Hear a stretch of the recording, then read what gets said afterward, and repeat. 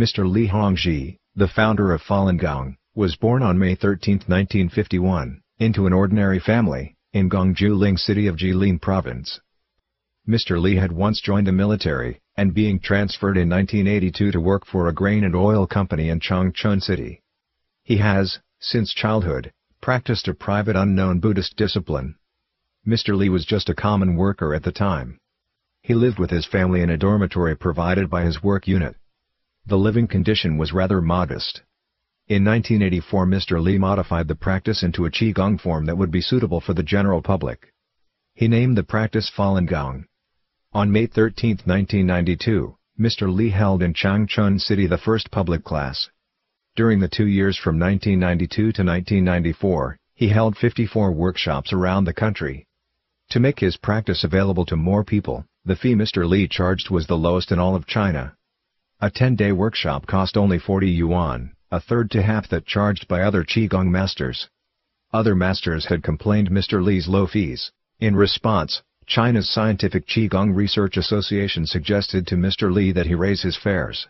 Mr. Li declined, however, out of consideration for his students' financial circumstances. In the early period of his public teachings, Mr. Li would typically travel with few students, and living conditions were said to have been the most difficult. Little money was put into material comfort or convenience. When he first arrived in Beijing, nobody knew who he was. He and his students spent their first few nights in the city staying in the crowded train station. Bench served as a bed. Often he had to hurry from class to class, rushing about China's many cities, owing to the demands for his teachings. Often he couldn't even manage to purchase a train ticket with a seat. When tired, he could often sit only on the train's floor. When hungry, he could often just fill his stomach with instant noodles. When sleepy, he could only nap by leaning on the nearby chair or wall. When Mr. Li first began to spread the exercises and teachings of Falun Gong, there are numerous practices of Qigong in China. Phony practice mixed in with the genuine ones. Good people mixed in with the bad. Things were complicated at the time, although many people had indeed in those years gained better health from doing traditional practices such as Tai Chi and the 5 animal movements. There were also many fake Qigong masters who allegedly duped people. Many persons spent a fortune seeing and studying with the Qigong masters hoping to be healed. Many ultimately made with no avail. In September of 1992, Falun Gong was recognized by the Scientific Qigong Research Association as an affiliated Qigong practice. In December of the same year, Mr. Li brought some of his understudies with him to participate in the Oriental Health Expo, held that year at China World Trade Center in Beijing. Li Hongzhi's name and Falun Gong spread like a wildfire there, quickly creating a stir. The executive director of the Health Expo, Mr. Li Rusong, and the chief consultant of the event, Mr. Zhang Shuigui, spoke highly of Mr. Li's Qigong power, and the contribution his Falun Gong was making. Professor Zhang said this, Mr. Li can be considered a star of the 1992 Oriental Health Expo. I have seen him created many miracles. I saw patients with pains, and patients in wheelchairs, and those who have challenges moving about, came to him for help. After receiving treatment from Mr. Li, they could miraculously stand up and walk. As the chief consultant to the expo, I'm here to responsibly recommend Falun Gong to you. I think this practice will indeed bring people healthy bodies and new deportment. In 1993, Mr. Li offered free health treatment to the delegates of the Convention for Justice and Courage. The Chinese Ministry of Public Security wrote a letter to the Scientific Qigong Research Association, thanking Mr. Li.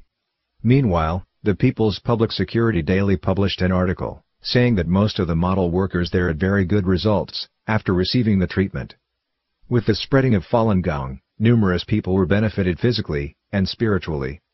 Many recovered from incurable illness, or refractory conditions, therefore encouraged family members and friends to try out. The practice's founder, Li Hongzhi, came to be called honorifically Master Li. In few years, the number of practitioners reached 20 million, and kept growing with robust momentum. In 1995, Mr. Li concluded teaching of his practice in mainland China. Early that year, he went to Paris to give a class, his first teaching outside of China. While in Paris, he had a small meeting with several Chinese diplomats, one of whom was China's ambassador to France. He was then invited to give a speech at the Culture and Education Division of the Chinese Embassy in France. Afterward, he traveled to Sweden, and later to the United States, Falun Gong began to grow around the world. As of January of 1996, Mr. Li's book Zhuan Falun was ranked among the 10 bestsellers by the Beijing Youth Daily.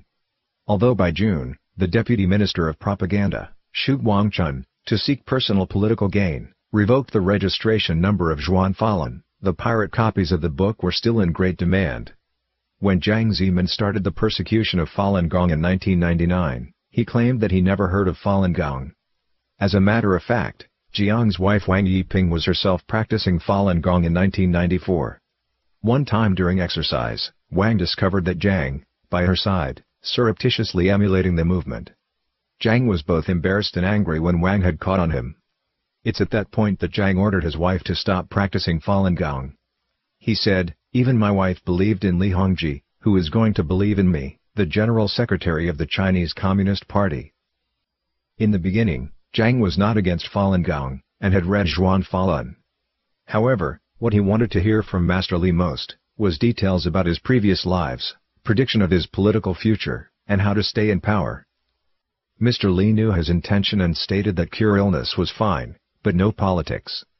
Hence, Jiang Zemin began nursing his hatred.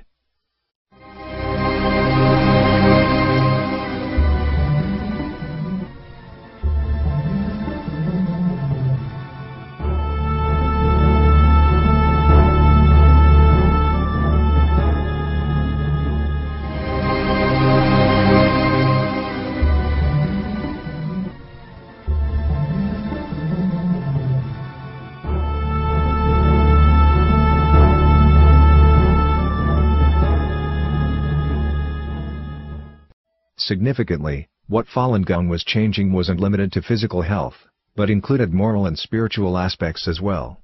With China's market transition, a corresponding decline in moral values was noticeable, with the pursuit of material gain increasingly coming to trump more traditional values. Falun Gong teaches truthfulness, compassion, and tolerance. Its aspiration is becoming a better and moral person. Its widespread led to a more stable Chinese society. On March 17, 1997, the Dalian Daily ran an article, entitled An Anonymous Old Man's Silent Contribution. The report told a story of a man in his 70s, named Sheng Li Jian, who voluntarily in 1 year, built 4 roads for villagers, the length of which was totaled 1,100 meters. When people asked him how much he should be paid, the old man replied, "I practice Falun Gong. I'm just trying to do something good for people, and I won't accept payment." The Dalian Evening News on February 21, 1998 reported the story of Yuan Hongzun, of the Dalian Naval Vessel Institute.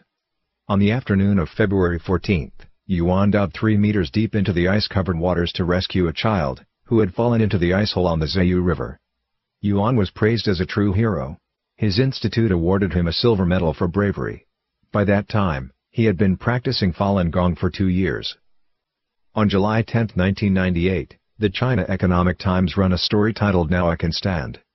It told the story of an old woman named Xie Shufen, who was diagnosed with paraplegia, stemming from vertebral damage. Though she had been bedridden for 16 years, after taking up Falun Gong she was able to walk again. On the morning of November 8, 1998, leaders of the Martial Arts Association of Guangdong Sports Commission watched a large-scale morning group exercise session of 5,000 Falun Gong students. They asked the students how they felt after doing Falun Gong, and the replies they heard were more than encouraging. There were nearly 250,000 people practice Falun Gong in Guangdong province at the time. China's top officials learned about Falun Gong very early on. The founder of Falun Gong, Mr. Li Hongzhi, started to teach the practice in May of 1992. Soon after, there was a sizable practice site in Beijing's Purple Bamboo Park. Many practitioners, at the time, were retired high-ranking officials. They belonged to the true older generation of proletariat revolutionaries, as the CCP called it. Some had even taken part in the famed Long March of 1934. The head of the 610 office, Li Lanqing, knew Falun Gong from the time when he used to be the Minister of Foreign Trade and Economic Cooperation. One of his subordinate, a Falun Gong adherent, introduced to him how Falun Gong benefits the state and the nation, and gave him a copy of Zhuan Falun. Luo Gan similarly had heard of Falun Gong early on. In 1995, Luo's former supervisor and colleague, at the Academy of Mechanical Sciences, introduced him to Falun Gong.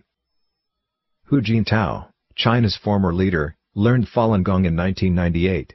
His former classmate at Tsinghua University, Zhang Mengyi, was terminally ill before taking up the practice of Falun Gong, and managed to escape from the jaws of death. At an alumni union in 1998 and 1999, Zhang personally shared with Hu Jintao his experience of recovery. He also mailed a copy of the book Falun Gong to Hu Jintao's wife, in hopes that the couple might in kind come to enjoy better health. Hu's wife sent a postcard to Zhang, wishing to express the couple's gratitude. One retired officer with a surname of Zhou had been Zhu Rongji's superior. He practiced Falun Gong and introduced the practice to Zhu Rongji. Li Peng, meanwhile, was no outsider to Falun Gong either. He had read the book Zhuan Falun himself. He obtained his copy from a vice minister in the Ministry of Electrical Power Industry, which Li used to head. Since Jiang Zemin lived next door to Li Peng at Zhongnanhai, Li Peng personally gave a copy of Zhuan Falun to Jiang. Sometime before 1996, a Falun Gong practitioner in the Purple Bamboo Park area went to Jiang Zemin's home to teach Jiang's wife, Wang Yiping, the exercise. Jiang was emulating the moves too. But when Wang liked to teach him, he felt disgraced, and simply would not allow her to practice anymore. At the time, Jiang loved to emulate Master Li's gestures and movements. The most typical position he used was that hands across in front of the abdomen. Jiang had used to let his hands dangle at the sides when he spoke in public, but later, after finding that Master Li usually keeps his hands folded in front of the abdomen, he followed suit. However, Jiang's belly is so big that he has to put his hands on his belly. Jiang's former supervisor at Wuhan Thermal Power Research Institute practiced Falun Gong as well. At one of the institute's parties, former colleagues of Jiang spoke with him about Falun Gong. In 1996, when Jiang inspected CCTV, he saw that a staff member had a copy of Zhuan Falun on his desk. Jiang said to the person, "Zhuan Falun, this is a good book." When Jiang was inspecting a dike during the 1998 flood, he happened upon a group of citizens, toiling away as part of relief efforts. Jiang felt a sense of pride seeing them, and told his subordinates, "These people must be party members." He greeted the group, and only to learn that they were students of Falun Gong, Jiang burned with jealousy. He turned his back to the group and left. His countenance was solemn. Falun Gong's pronounced effects on health and moral values made it spread at an incredible speed. Among the CCP's high-ranking officials, almost everyone in power had read Zhuan Falun. The wives of all 7 members of the Standing Committee of the Politburo of the Central Committee of CCP had learned the practice of Falun Gong. By 1999, over 100 million people in mainland China had read Zhuan Falun. All of this was subjected to Jiang Zemin's hatred and envy.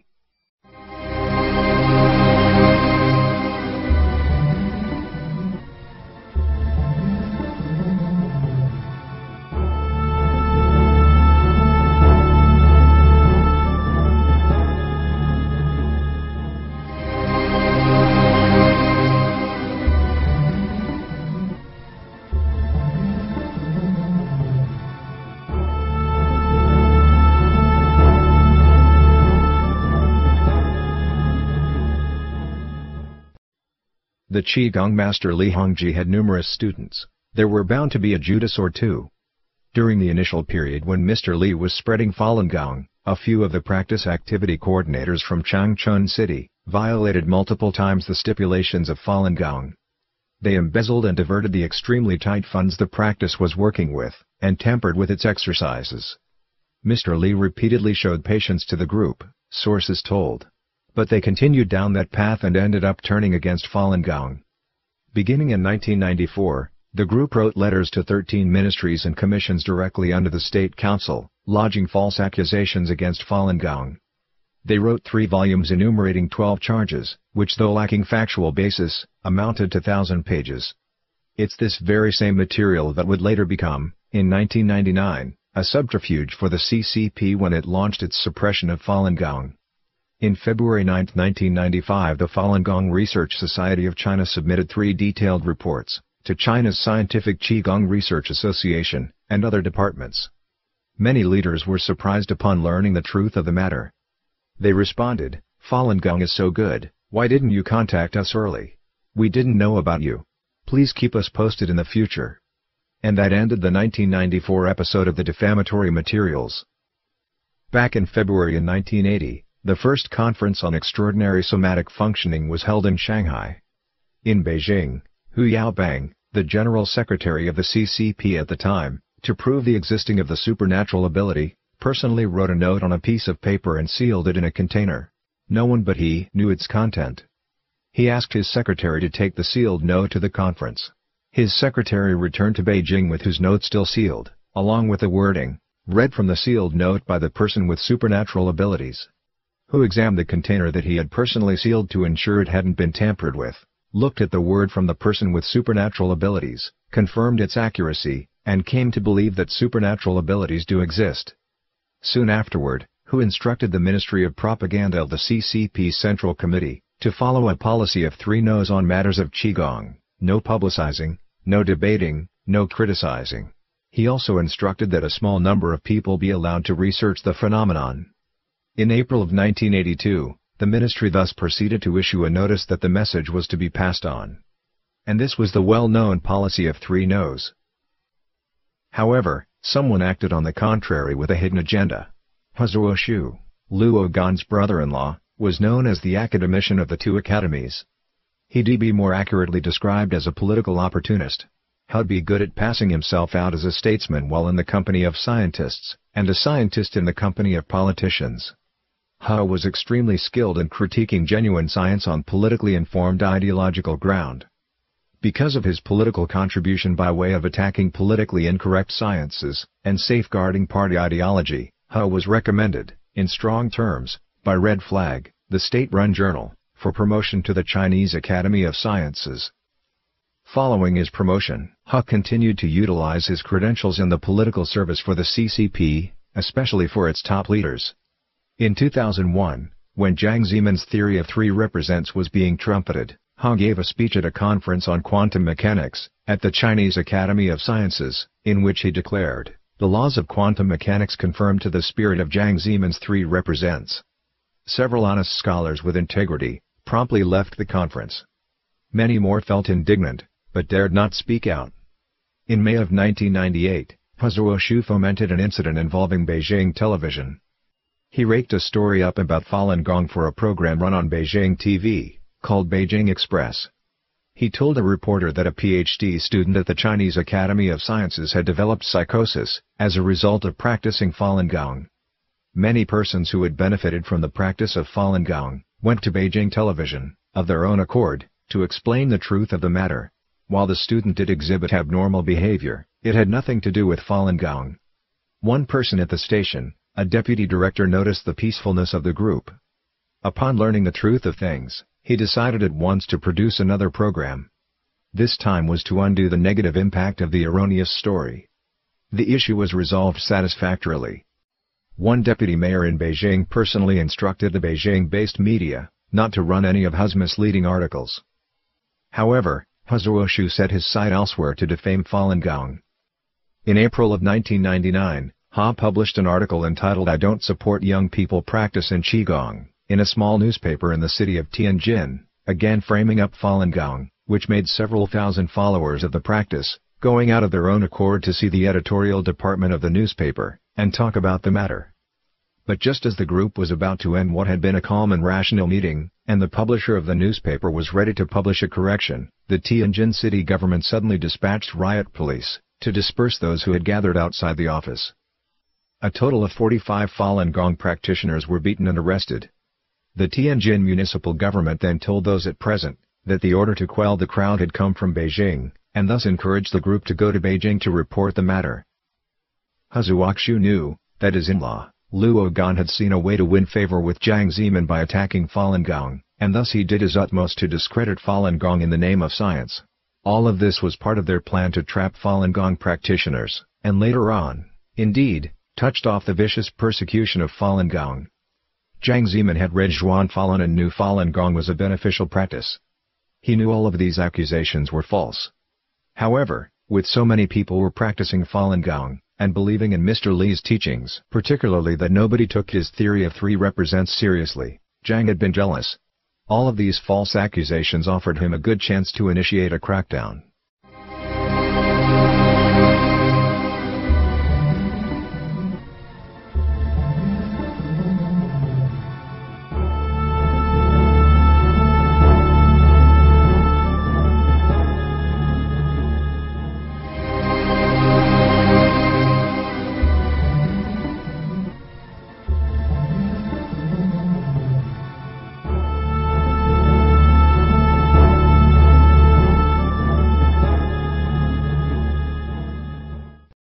Although Falun Gong's spread was touching people's heart and benefiting the nation and its citizens, in 1996 Vice Minister of the Central Ministry Propaganda, Xu Guangchun, seeking political gains for himself, summoned to a meeting the editors-in-chief of the 10 major newspapers run by the Central Committee, and ordered to publish an article maligning Falun Gong.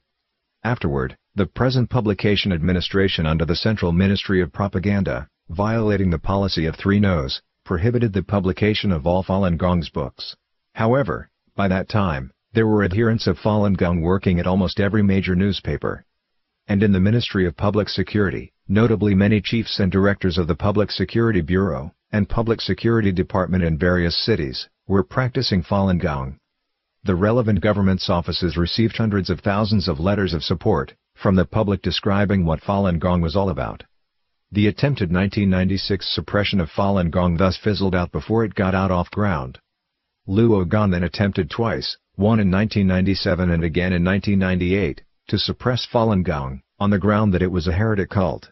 This was not because, notably, Falun Gong had done something wrong. Instead, it was because Luo had been appointed the secretary of the Commission on Political and Legal Affairs, which was about as high of a rank as he could reach at the time. And as such, he needed to do something impressive, if he wishes to gain further promotion. Just as servicemen are most esteemed in times of war, Luo wanted to muddy the water of his country, so that he himself as the secretary of the Commission on Political and Legal Affairs, would become the political focus of things. He ordered the Regional Public Security Department to collect evidence. Agents were sent to the practice sites of Falun Gong. They studied the Falun Gong's main text Xuan Falun as planted agents. But Falun Gong, as a rule, has no secret to hide. Its activities were open, and the public was welcomed.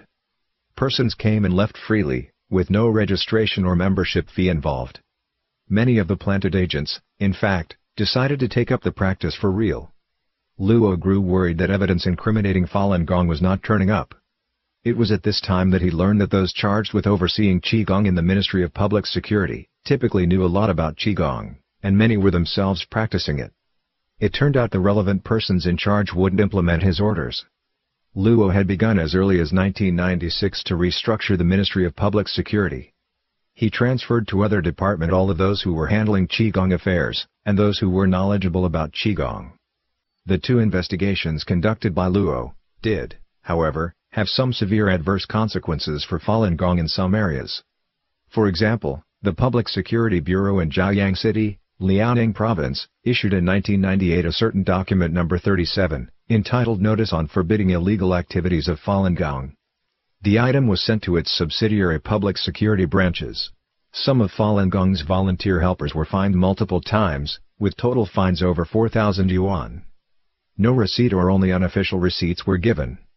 More than 40 people went to the Ministry of Public Security to petition authority on the matter. More than 1,000 persons submitted jointed complaints to Chaoyang Public Security Bureau, on the ground that the Bureau's actions were unlawful, and violating citizens' rights. In other areas, such as Xinjiang, Heilongjiang, Hebei, and Fujian provinces, local public security officers used force to disperse people who had gathered in public to do the exercises of Falun Gong. They unlawfully ransacked adherents' homes, broke into private residences, and confiscated personal properties. Upon learning of what Luo had done, Zhu Rongji had reprimanded Luo, criticized him for using the most advanced spy tactics to deal with common people, instead of focusing on more major and serious matters. Luo was quite dejected by this. Unremorseful, Luo backed on his good relationship with Jiang Zemin, and dared to withhold a positive memo on Falun Gong written by Zhu Rongji, stopping it from being passed on to subsidiary departments. The State Sports Administration carried out a comprehensive investigation of Falun Gong in May of 1998. The survey found that overall Falun Gong was effective in improving the health and fitness level of 97.9% of those involved. And it had achieved remarkable results in improving society's stability and moral ethics. During the same period, an investigation conducted by non-governmental organizations in Dalian City, Beijing, and other places, arrived at similar results. In 1998, several retired senior officials of the National People's Congress, with Cao Shi as the head, launched their investigation into Falun Gong. The investigation concluded that Falun Gong has many benefits, and does nothing to harm the state or the people. It was submitted to the Politburo headed by Jiang Zemin. In February of 1999, a major magazine in the United States, U.S. News & World Report, ran an article that quoted a Chinese government source as saying that Falun Gong could save each person 1,000 yuan in annual medical fees. If 100 million people were practicing it, 100 billion yuan would be saved per year in medical fees. Premier Zhu Rongji said very happily, the country could use the money right now. By early 1999, media outlet in China stated in their fitness reportage that 100 million people were practicing Falun Gong. The book Zhuan Falun was translated into many foreign languages, and was being read in 30 countries and territories around the world. Many persons of non-Chinese descent traveled thousands of miles to China to learn Chinese, just so that they could read the original Chinese text of Zhuan Falun. The Chinese culture, despite its experiences in modern times, once again, spread to the world. The 1999 Tsinghua Alumni Union happened to be on April 25, the day 10,000 followers of Falun Gong gathered in a demonstration at the State Letter and Complaint Bureau near Zhongnanhai. Hu Jintao and his wife saw the dramatic scene on their way back to Zhongnanhai from the alumni party. Worrying about a possible crackdown, Hu right away passed on words to his former classmate, Falun Gong practitioner, Zhang Mengye, to be careful. In 1995, Jiang Zemin began to promote his theory of so-called three represents. Few, if any, really took it seriously. By contrast, however, Jiang could find the Falun Gong's guiding book Zhuan Falun just about everywhere. And he knew the number of Falun Gong practitioners had been growing at a torrid pace. From time to time, somebody, in Jiang's presence, would express admiration for Master Li's noble character and exemplary conduct. This was a lot for Jiang Zemin's ego to handle.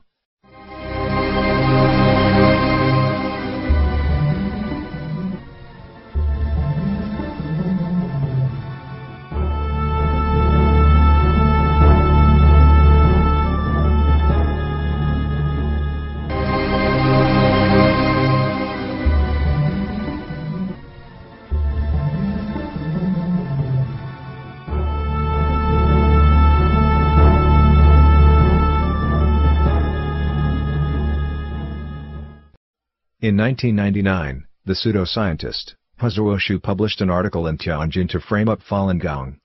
Several thousand Falun Gong followers went to the newspaper to clarify the truth.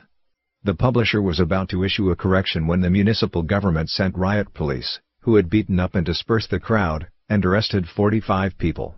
The Tianjin government claimed that they were just following orders from Beijing. The persons then in charge of Falun Gong Research Society, among whom were Li Chang, Wang Zhiwen, and Jilai Wu, discussed the situation, and decided to lodge an appeal with the State Letter and Complaint Bureau on April 25. Those who heard of the decision contacted one another, with the result being some 10,000 persons appearing at the State Letter and Complaint Bureau, located adjacent to Zhongnanhai that day. Their requests were, first, the Tianjin government to release the fellow practitioners it had detained, second, freedom to practice Falun Gong to be ensured, third, once again the publications of Falun Gong books to be allowed in China. The episode was known in history as the April 25 event. Premier Zhu Rongji was himself twice ostracized under Mao Zedong. And just 1 year before, he had written a positive valuation of Falun Gong. So it was that Zhu did something in stark contrast to the CCP's manner of handling petitioners, that is, not making contact, not dialoguing, and not make compromises. He had himself a meeting with the representatives of the petitioners, and instructed Tianjin to release the people it detained. As for Jiang Zemin, he was part of the Tiananmen massacre, as well as its biggest beneficiary. Due to this, the event of April 25 was downright frightening. Jiang promptly called Beijing garrison force, and asked whether the army stationed in Beijing could immediately march to the scene of Zhongnanhai, and drive out via force the surrounding Falun Gong adherents, if they did not disperse at midnight. The one who answered the phone declared at once, to follow Chairman Jiang's order at any time. Later Jiang would promote the person several ranks. In the afternoon, Jiang called Jisi Gui, director of the Central Guard Bureau, and told him to enact martial law as soon as possible. Jiang said he wanted to come out and personally to inspect the scene. Jiang then went about inspecting the scene from behind the tinted glass of a bulletproof passenger vehicle in which he rode. Outside in front of the Falun Gong demonstrators, was the cordon set up expressly for Jiang's inspection. In Jiang's view, That so many people practice Falun Gong meant it was competing with the party for the masses, that it was because Falun Gong had a tight organization that its students adopted a peaceful and reasonable means of demonstration, that the Falun Gong group coming to Zhang Nanhai was openly challenging him. What drove his irritation especially was that he saw at least a few dozen servicemen, bearing military insignia who apparently followed Falun Gong, instead of himself, the chairman of the military commission of the CCP. The meeting that took place inside Zhang Nanhai was not all that smooth, however. The officials made no promises in the discussion because for one, Jiang Zemin hadn't told them the bottom line as how to handle the meeting. And secondly, Luo Gan had been trying to find fault with Falun Gong. Later, Li Chang along with Wang Yuxian and 3 others came to Zhang Nanhai to join the dialogue. Some 10,000 Falun Gong students waited quietly outside Zhang Nanhai. The dialogue ended not until after 8 p.m. Upon learning then, of the release of those detained in Tianjin, the crowd outside the compound quietly left the scene, and not a piece of paper was left behind. The group had gone out of its way to keep the site clean and orderly.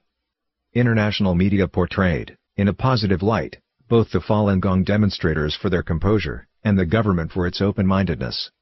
The event was seen as the first non-violent rational dialogue to have taken place between officials and the public, since the CCP had come to power. However, Jiang Zemin flew into a rage.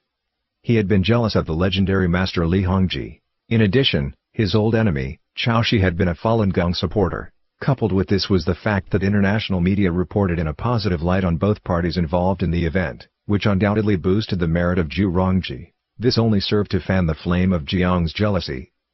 Taking a page from Mao Zedong, who launched the Cultural Revolution in 1966, with a letter entitled Bombard the Central Command, Jiang also wrote a letter to the Politburo on the evening of April 25. To garner support for his decision among the members of the Standing Committee, Jiang in his letter accused Falun Gong of having connections with overseas and Western forces, and demanded the Communist Party, using Marx-Leninism, defeat Falun Gong. The letter was later printed and distributed, as a notice from the General Office of the Central Committee of the CCP, to be studied and implemented. The day after the event of April 25, Luo Gan, Jia Qinglin and the members of the Standing Committee of the Politburo held a meeting to discuss how the issue should be handled. Of the 7 members of the Standing Committee of the Politburo, all but Jiang openly expressed objection to the idea of suppression. Jiang insisted that the issue was a political one, involving the very existence of the party and the nation. Exterminate it, exterminate it, decisively exterminate it, Jiang flailed his hand shouting. In order to force the other committee members over to his side, Jiang Zemin used the Ministry of State Security to fabricate alleged evidence, claiming that the founder of Falun Gong was supported by the CIA, and that the CIA had furnished Falun Gong with tens of millions of dollars. Even the French blindly believed the CCP's misinformation. Only later, after a long investigation by their own intelligence system, did the French come to realize that the CIA rumor was bogus, and that they could let down their guard against Falun Gong. So it was that Jiang, acting on the so-called conclusive evidence, inflated the issue to that Falun Gong would spell the demise of the party and the country, and must be suppressed at all cost. Nothing does the CCP fear as much as its demise, and nobody wanted on his hand the responsibility of the demise of the nation. Jiang thus managed to unify the group's viewpoints, and started up the CCP's violent suppressive machinery, with Falun Gong as its target. What Jiang had in mind was a classic case of Zhao Gao calling stag a horse so that he could finally see who was really on his side. Jiang came to see that Falun Gong was a pacifist group that made a practice of turning the other cheek, and an easy target he could swiftly eliminate within but 3 months. Afterward, he would be regarded as having saved the party at a critical moment, and enjoy enormous political gains.